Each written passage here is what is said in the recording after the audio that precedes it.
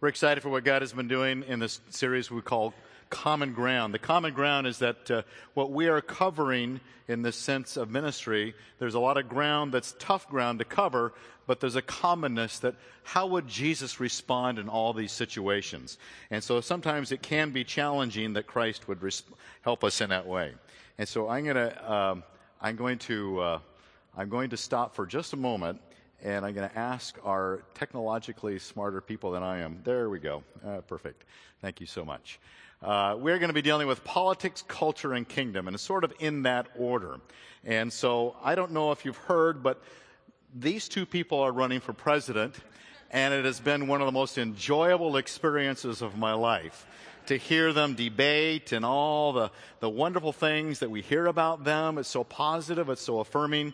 I'm glad that our children are getting to learn about politics because of the story.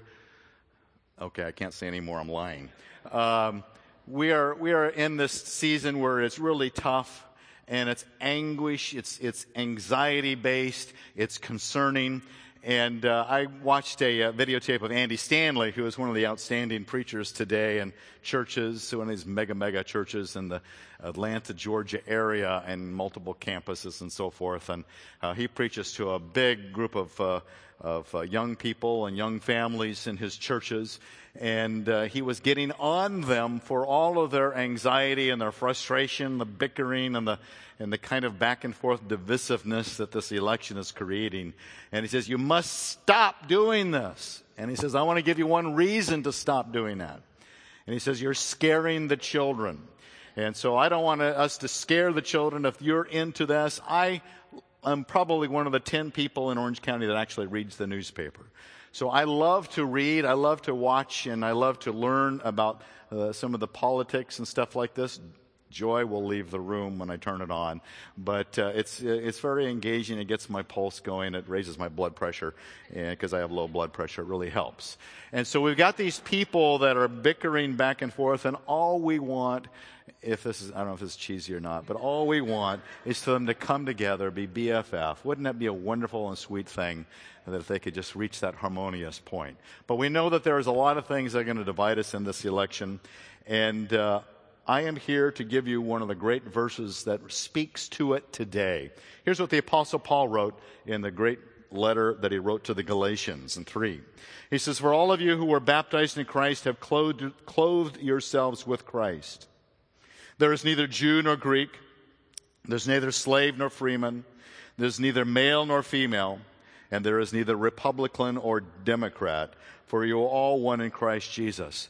The prophetic word that Paul had when he wrote that he knew that today you and I would need that verse. It's just outstanding.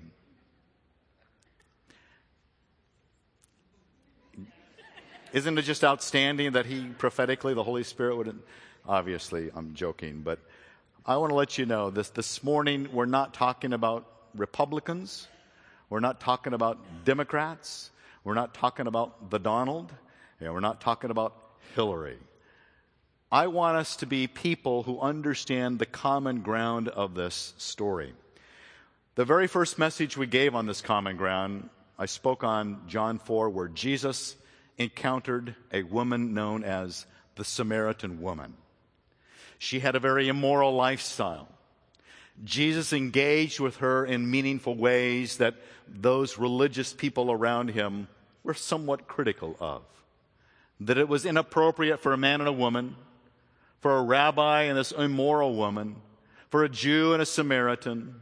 There were so many reasons for him to not engage with her, but he crossed all those lines. And what I love about Christ is that he puts aside a lot of the political correctness of the community so that he can penetrate on a person's heart. So I'd like to talk about the heart of God, the heart of Christ, in our hearts as we go through this election process.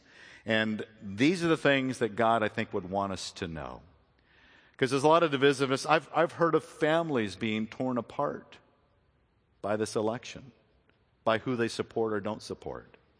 Bernie or the Green Party, the Libertarian Party, the Republican. It's craziness. Because here's what God would want all of us to know. no matter what your persuasion or conviction may be, no matter who you vote for on November the 8th, this is what God wants us to know.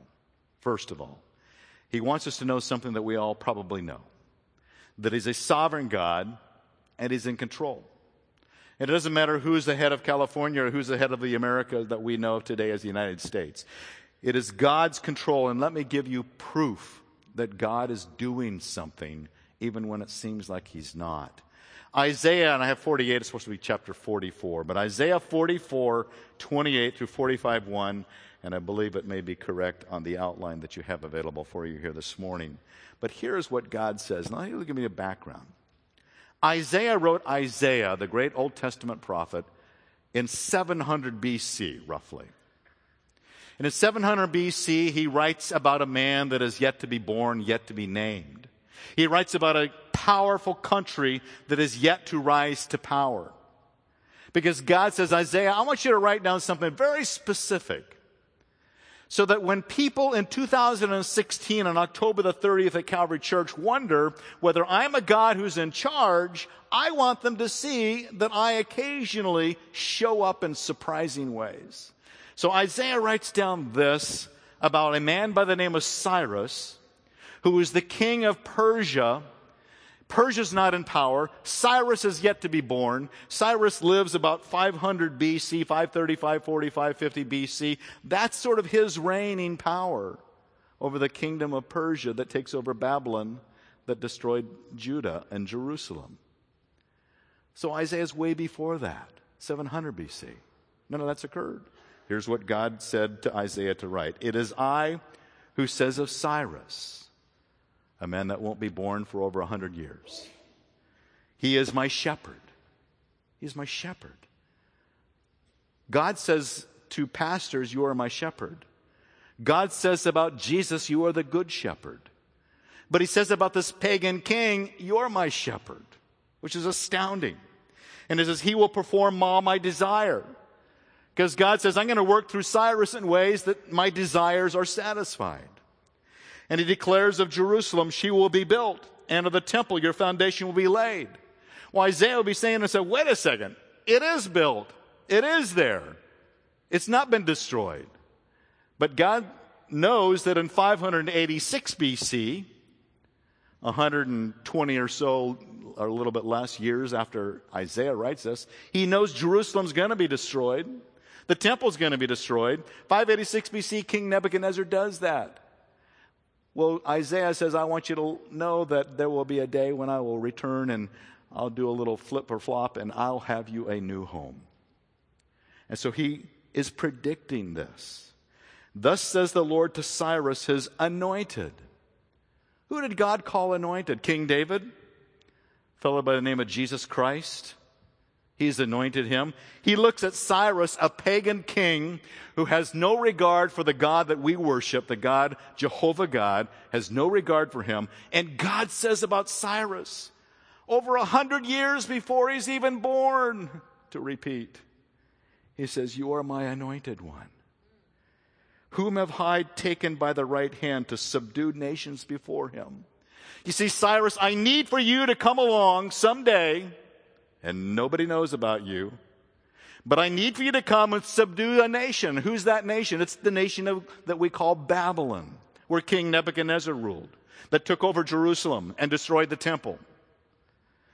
So God is saying, I've got my controlling power at work in the nations of this world, and I want you to see it. So he says, I am the Lord. There is no other beside me. There is no God. I gird you, though you have not known me, that men may know from the rising of the setting of the sun, there is no one besides me. I am the Lord. There is no other. Don't look for anybody else. Don't look for any other power. I alone am it. The one forming light, creating darkness, causing well-being and creating calamity. I'm in charge. Good or bad, I'm in charge. I am the Lord who does all these. So Isaiah writes in 700 BC about a man yet to be born over 100 years later, about a power named Persia that has yet to rise up to power. to take care of things that have yet to occur in Judah and Jerusalem. Because God says, all I want you to know is I'm in charge. I am sovereign. And what more do you need but this?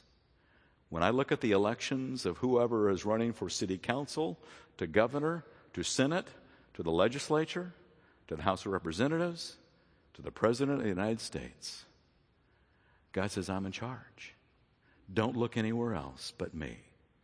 I am a sovereign God. Now, I don't know if you know this, but there are some political leaders that have a problem with pride. Have you ever known any political leaders to have sort of a pride problem? There are pastors that have pride problems as well. So I know it can be shocking because we believe our public servants are there for the goodwill of the citizens. But occasionally a little proud person sneaks in. Not occasionally. I say all this with a cynical tongue-in-cheek. Pride is a major problem, whether a pastor or political leaders. And you know what God does? He watches them. There was a fellow, as I mentioned, by the name of King Nebuchadnezzar. King Nebuchadnezzar was the ruler of a country that we know of as Babylon. Sometimes they're referred to as the Chaldeans in the Old Testament. They rule over an area that we today know as Iran and Iraq, that region of the world. So King Nebuchadnezzar gets a head full of pride. So he goes up to Jerusalem from Babylon in 605 BC, and he starts attacking the Jews in Jerusalem. He wants to take over the city. So he takes back a group of people with him to Babylon to be people who will be his servants. Some of those people included Daniel and Shadrach, Meshach, and Abednego, as their names then became known in the Babylonian world. And then he brought back another group a little bit later in 586 BC, and he destroyed the city of Jerusalem, tore down the temple. He made it a shambles. And he brought back tens of thousands of Jewish people back to his land. And when those tens of thousands of Jewish people were living in Babylon as foreigners to this land, King Nebuchadnezzar looked out there and says, man, I'm a pretty big stuff. I'm really something. I'm a big deal.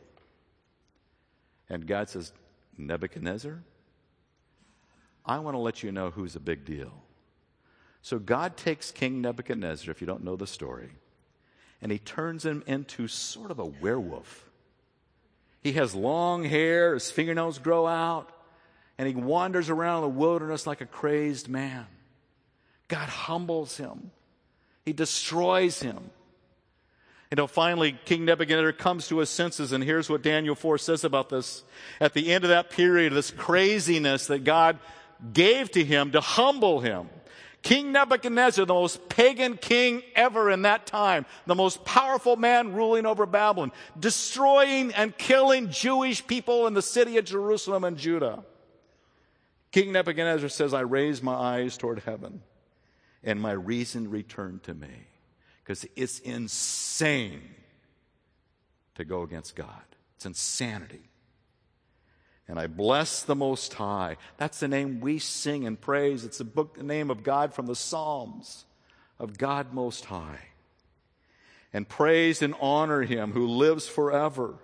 For his dominion is an everlasting dominion, and his kingdom endures from generation to generation. There are moments in time where God comes and he sees a proud, political, powerful person, and he brings his power on them to humble them, to break them, to lower them, so that everybody can know that he's still God. Now, he doesn't do it with all of them. If God was still doing to King Nebuchadnezzar, to the political leaders of today, there would be a whole bunch of crazy people running around with a lot of hairy arms and long fingernails. And there'd be a lot of pastors doing the same thing. So I'm not exempting my profession. But I want to make the point, and it's simply this, that God is a sovereign God, and that God is in control. He gave us Isaiah 44 and 45 to make the point. He gave us King Nebuchadnezzar to make the point that never doubt that I'm in charge. I alone am God. And you and I, as followers of Jesus, I assume that for all of us. May not be true for all of us, but I hope it is. We turn to one God who wants to be in charge of us, especially in this election cycle. So therefore, we should respond. We should respond in our heart and our actions the way Jesus would. So Jesus gives us the Old Testament. Why do we have the Old Testament? Because it's a bunch of stories. And they are stories that help us to understand how God works and how he wants us to live. So he takes this story of this little guy by the name of Daniel and makes him an exile. It's the kind of thing that Peter talks about here in 1 Peter 2. He says, "Beloved, I urge you as aliens and strangers." We hear a lot about illegal aliens or undocumented workers. You know what God says? You want to know who the real aliens are? It's people who follow Jesus. We're the aliens. We're the strangers. He says, I want to say to you who are aliens, because we're citizens of a kingdom that is from heaven, that rules over by God and Jesus Christ. And that although we may be citizens of America, our citizenship is in heaven. That's our ultimate allegiance. And everything runs through that first. So I am an alien, as are you if you're a follower of Jesus. You're a stranger as I am a stranger. So he says to us, aliens and strangers, abstain from fleshly lusts which wage war against the soul. So if I'm a follower of Jesus, I have a righteous and holy duty to walk faithfully before God in holiness. Not in lust and pride, not in some of the sexual immorality that is prevalent, not in the relaxed standards of conduct that is holy, that should be holy. As an alien, I want to live this holy life.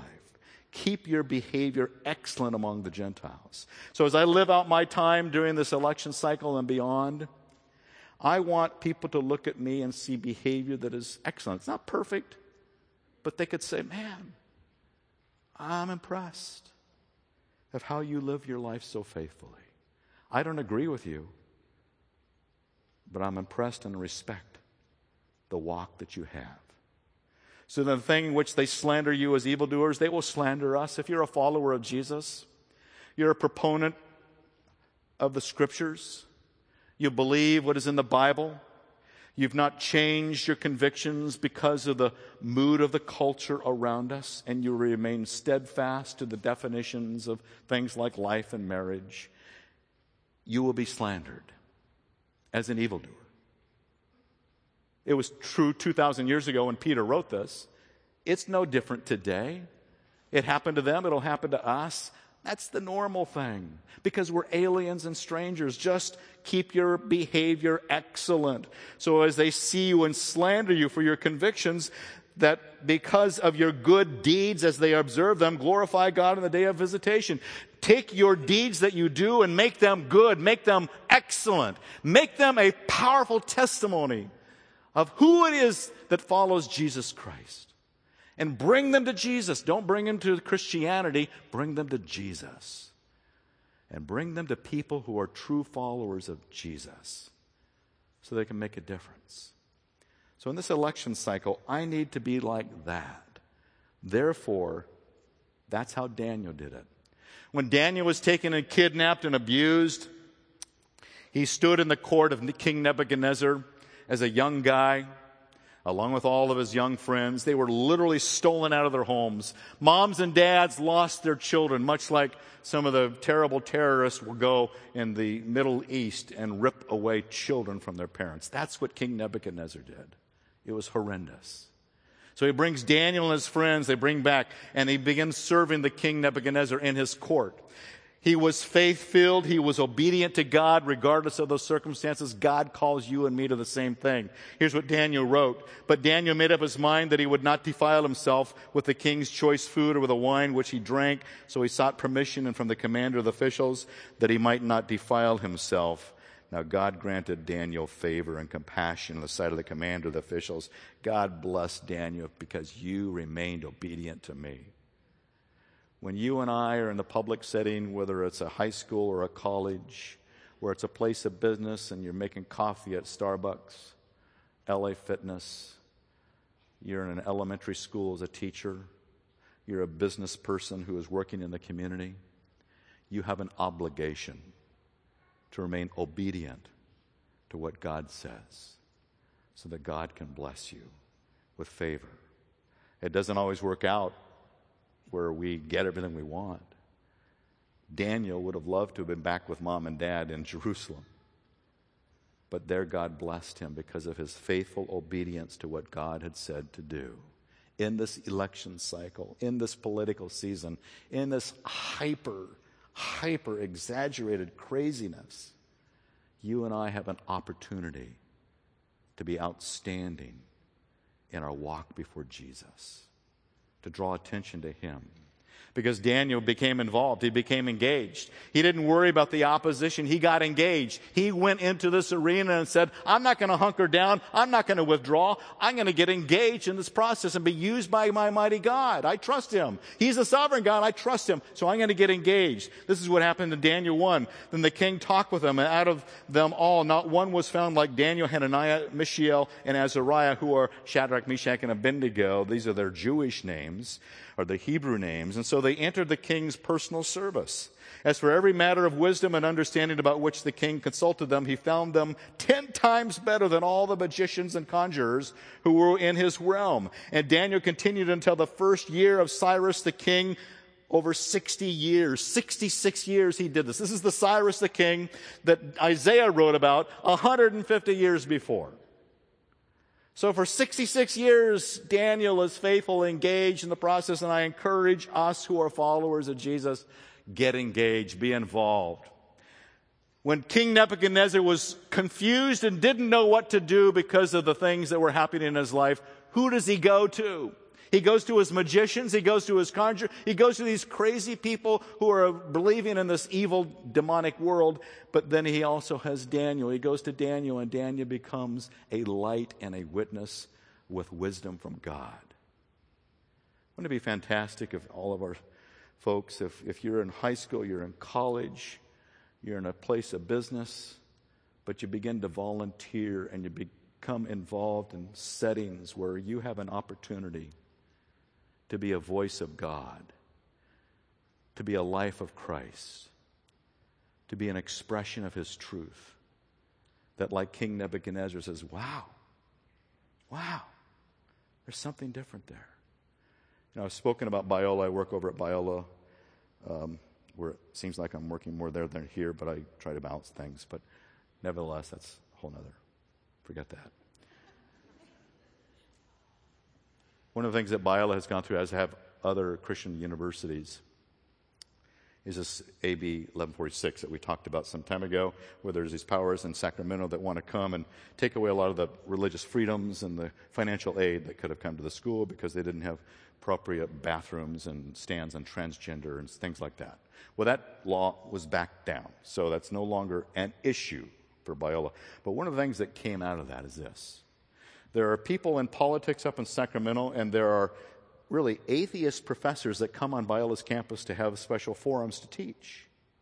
One of the things that we discovered is that when these, for example, atheist professors come on the campus and begin to teach the students at Biola, they are blown away by how brilliant and smart and bright and with integrity these students live their lives.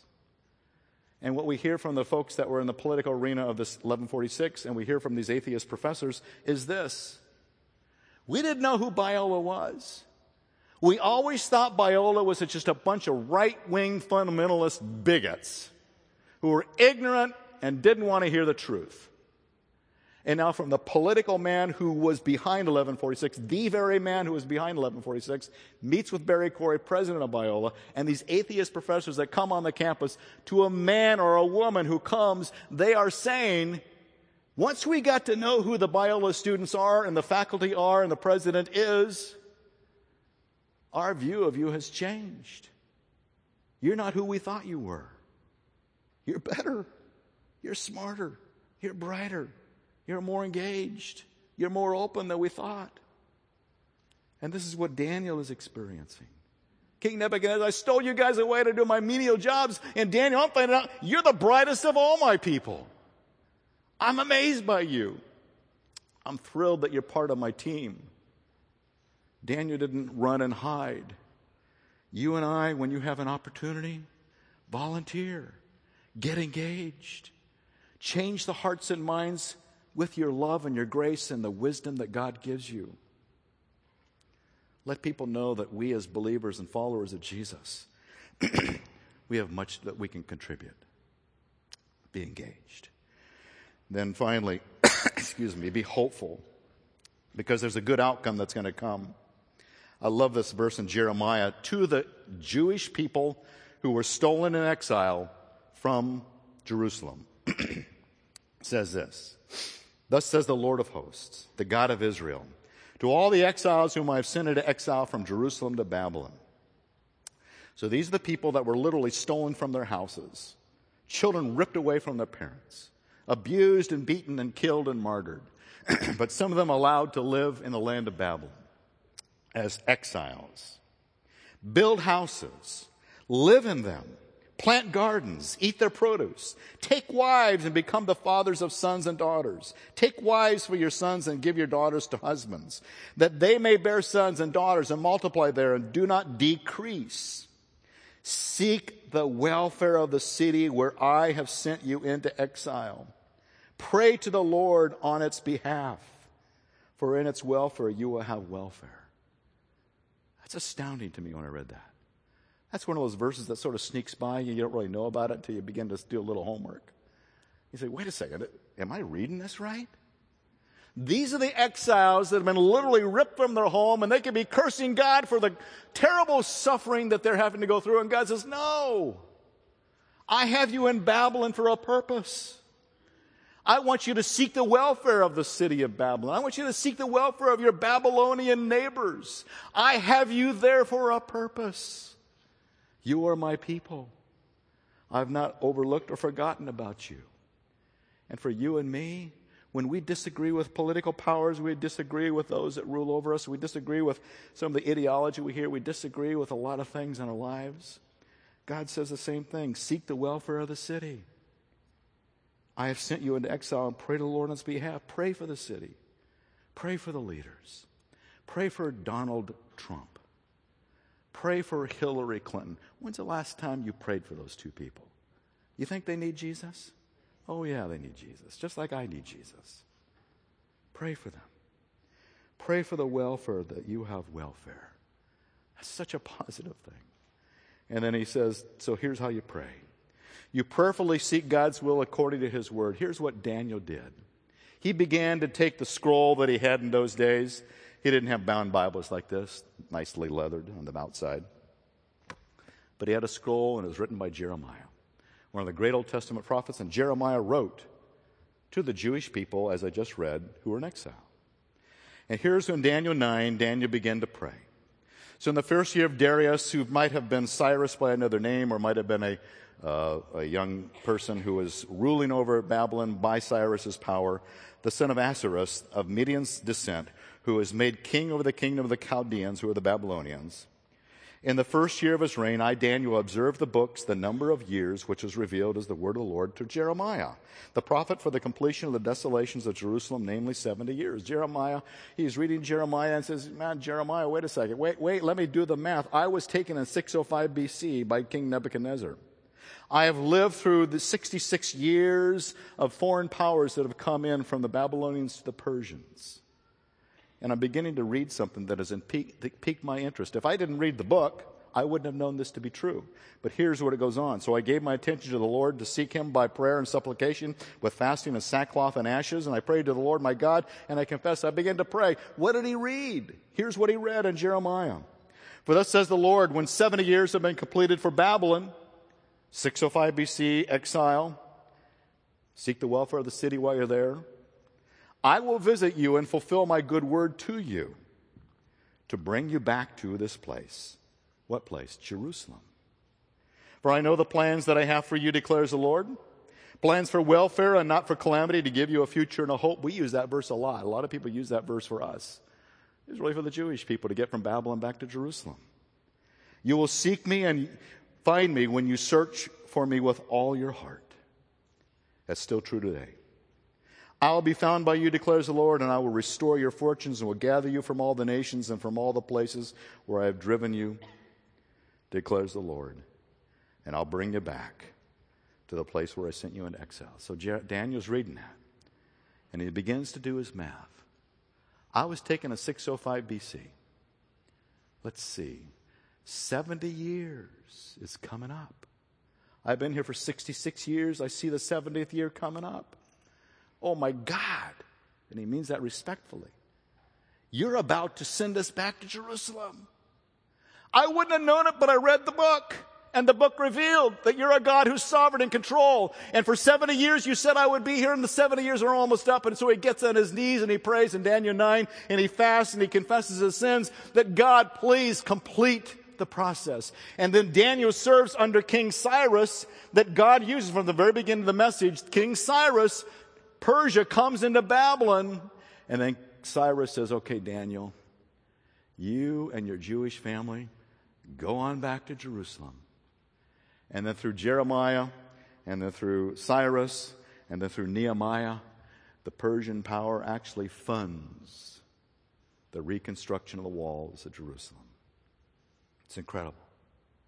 Well, Daniel prayed, but he prayed specifically according to God's word, that this in his word would happen. We need to pray the same way. I'm going to encourage you to do it in just a moment. Now, let me just transition. We got folks that are already doing a lot of what I just talked about. I'm going to invite Carolyn Kavecki to come on up here. Carolyn has been a wonderful servant, a public servant, if you will. Let's welcome Carolyn as she works her way up here. Carolyn, welcome. Thank you. We appreciate you. And you, at one point, served as the mayor of Orange. And so we thank you for taking on that assignment and being sort of God's servant there. Thank you. Tell us, how did you get involved to actually become the mayor of Orange? What was that trigger? Well, it wasn't anything that I purposefully intended to do. It wasn't anything that I sought out to do. I was a stay-at-home mom, very active here actually at Calvary in the MOPS program, and I had a 3-year-old daughter, and our second little guy was in a stroller, and I happened to just go into a neighborhood store and noticed, actually my 3-year-old daughter noticed a lot of the adult magazines displayed, and I turned around and saw my daughter perusing the covers and broke my heart. So I made a call to City Hall, my first call, and next thing I know, I was sitting in the room with the mayor at the time and a vice cop and an assistant city attorney, and I helped write an ordinance to restrict the display of that. And that really kind of opened up the journey that the Kaveckis really are still on, but continued on for many years. Yeah. Isn't that incredible? You know, you take a positive step, and you could write letters to the editor, you can complain, you can send anonymous emails, but you constructively got involved to help make a difference. It's important. Yeah, very important. Very important. That's what Daniel did. So we love that. Here, a lot of us here have never run for anything in political office. I know that because you became mayor and because you served, you got a lot of nasty stuff. I'll get a few nasty things, but it's nothing like what I'm sure you had to deal with. You know, my husband and I laughingly call politics, it's a full contact sport without pads. And you, it's what you just have to deal with. Well, thank you for persevering in pleasure. that. What would you want to say to us as we look at this election coming up, and we look at the political climate and our response to that? How can we, as followers of Jesus, respond in appropriate ways? Not an easy topic, although I think this message has been right on completely. You know, and I can say, and I'm still very much involved. I run a county-wide nonprofit now that has a political action committee component to it. And what I can say is, I think as much as we as a body of believers have been in turmoil and saddened by watching it. It's even the same in the political world. I can tell you that we are all just as shocked about what's going on. But what's really been, I think, heartbreaking for me is that I sit in these rooms and I sit in these meetings, and there has been a lot of glee from the political world at how the body of believers have sometimes responded to this election and their hope for how we will continue to be in turmoil going forward. And I say that not because we're not maybe uniting behind one candidate, because that's not the point. I think the point is how we've responded to each other in this crisis. And I think that as a body of believers, we have an incredible opportunity. I think if anything, this election has shown that there are a lot of very hurting people out there, no matter what political persuasion they are. There is a world that really truly needs Christ, and I think we have an opportunity after next week, who's ever president, and God knows who that is, and that's okay, that we should step up as believers in this world and change from the ground up. Not so much leadership, but change on the ground. And I think that's an opportunity we have. Yeah, great. Wow, thank you so much. Thank you. That's important for us. Thank you. Thank you, Carolyn. Thank you. Yeah. One of the things that we can do, Daniel could have just sat back, well, God, you're in charge, I'll just sit back and do nothing. But he got involved, just like Carolyn got involved. One of the things that we need to do, and I just want to encourage you, is to vote coming up on November the 8th. Vote. Here's a little video that helps us to be encouraged to do just that. Every day begins with choices. From the moment we wake up, our day consists of endless opportunities to choose.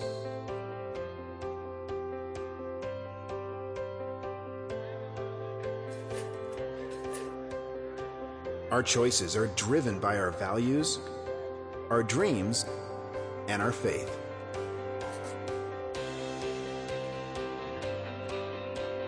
Sometimes we stand out for our choices.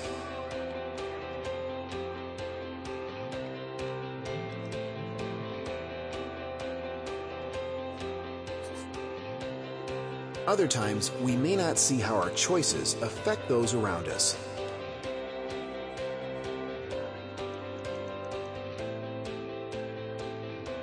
Some choices are easy.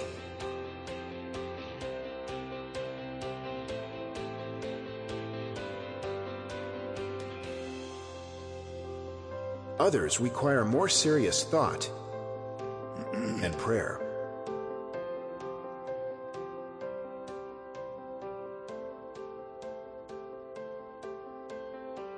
On November 8th, Americans have an important choice to make. A choice that will shape our nation for years to come. Join 90 million Christians as we cast our votes based on our faith, our hopes, and our prayers for America. Make the pledge to vote from a biblical worldview, because what we believe matters. What we believe matters. I'd like for us to spend a few moments in prayer. And on the outline that I have, I've put some of the topics that we've covered over the last couple of months. God speaks to these issues. God is a pro-life God. Whether the baby's in the womb, out of the womb, disabled, elderly, whatever the case may be, we pray to that end. God loves the idea of marriage that we heard last week from Sean McDowell. That two godly people, husbands and wife, man and woman, come together and love each other like crazy. God loves that. And there are other things here. We ask you to pray for these things, to vote consistent with these things, regardless of the person and the personality. Vote for those things that we believe would help promote that. Daniel prayed according to God's word, and the Jewish people were sent back to Jerusalem. It was an answer to Daniel's prayer, according to God's word. Let's us pray according to God's word that he would help us. So I'm going to invite you to spend a few moments in prayer. Take that list, pray for the election, pray for Donald Trump, pray for Hillary Clinton, and if you know some of the local folks that are in the politics arena, pray for them as well. And pray that God reveal your sovereign control. I'm going to invite those of you who can kneel. Would you just kneel and let's just humbly go before God and allow him to hear. You will seek me and you will find me when you search with all your heart. He said that in the context of setting God's people free according to God's word. So let's pray to that same way like Daniel did. So we're going to have a few moments of quietness as you get on your knees or stay in your seat, but pray, and I'll come back and close this.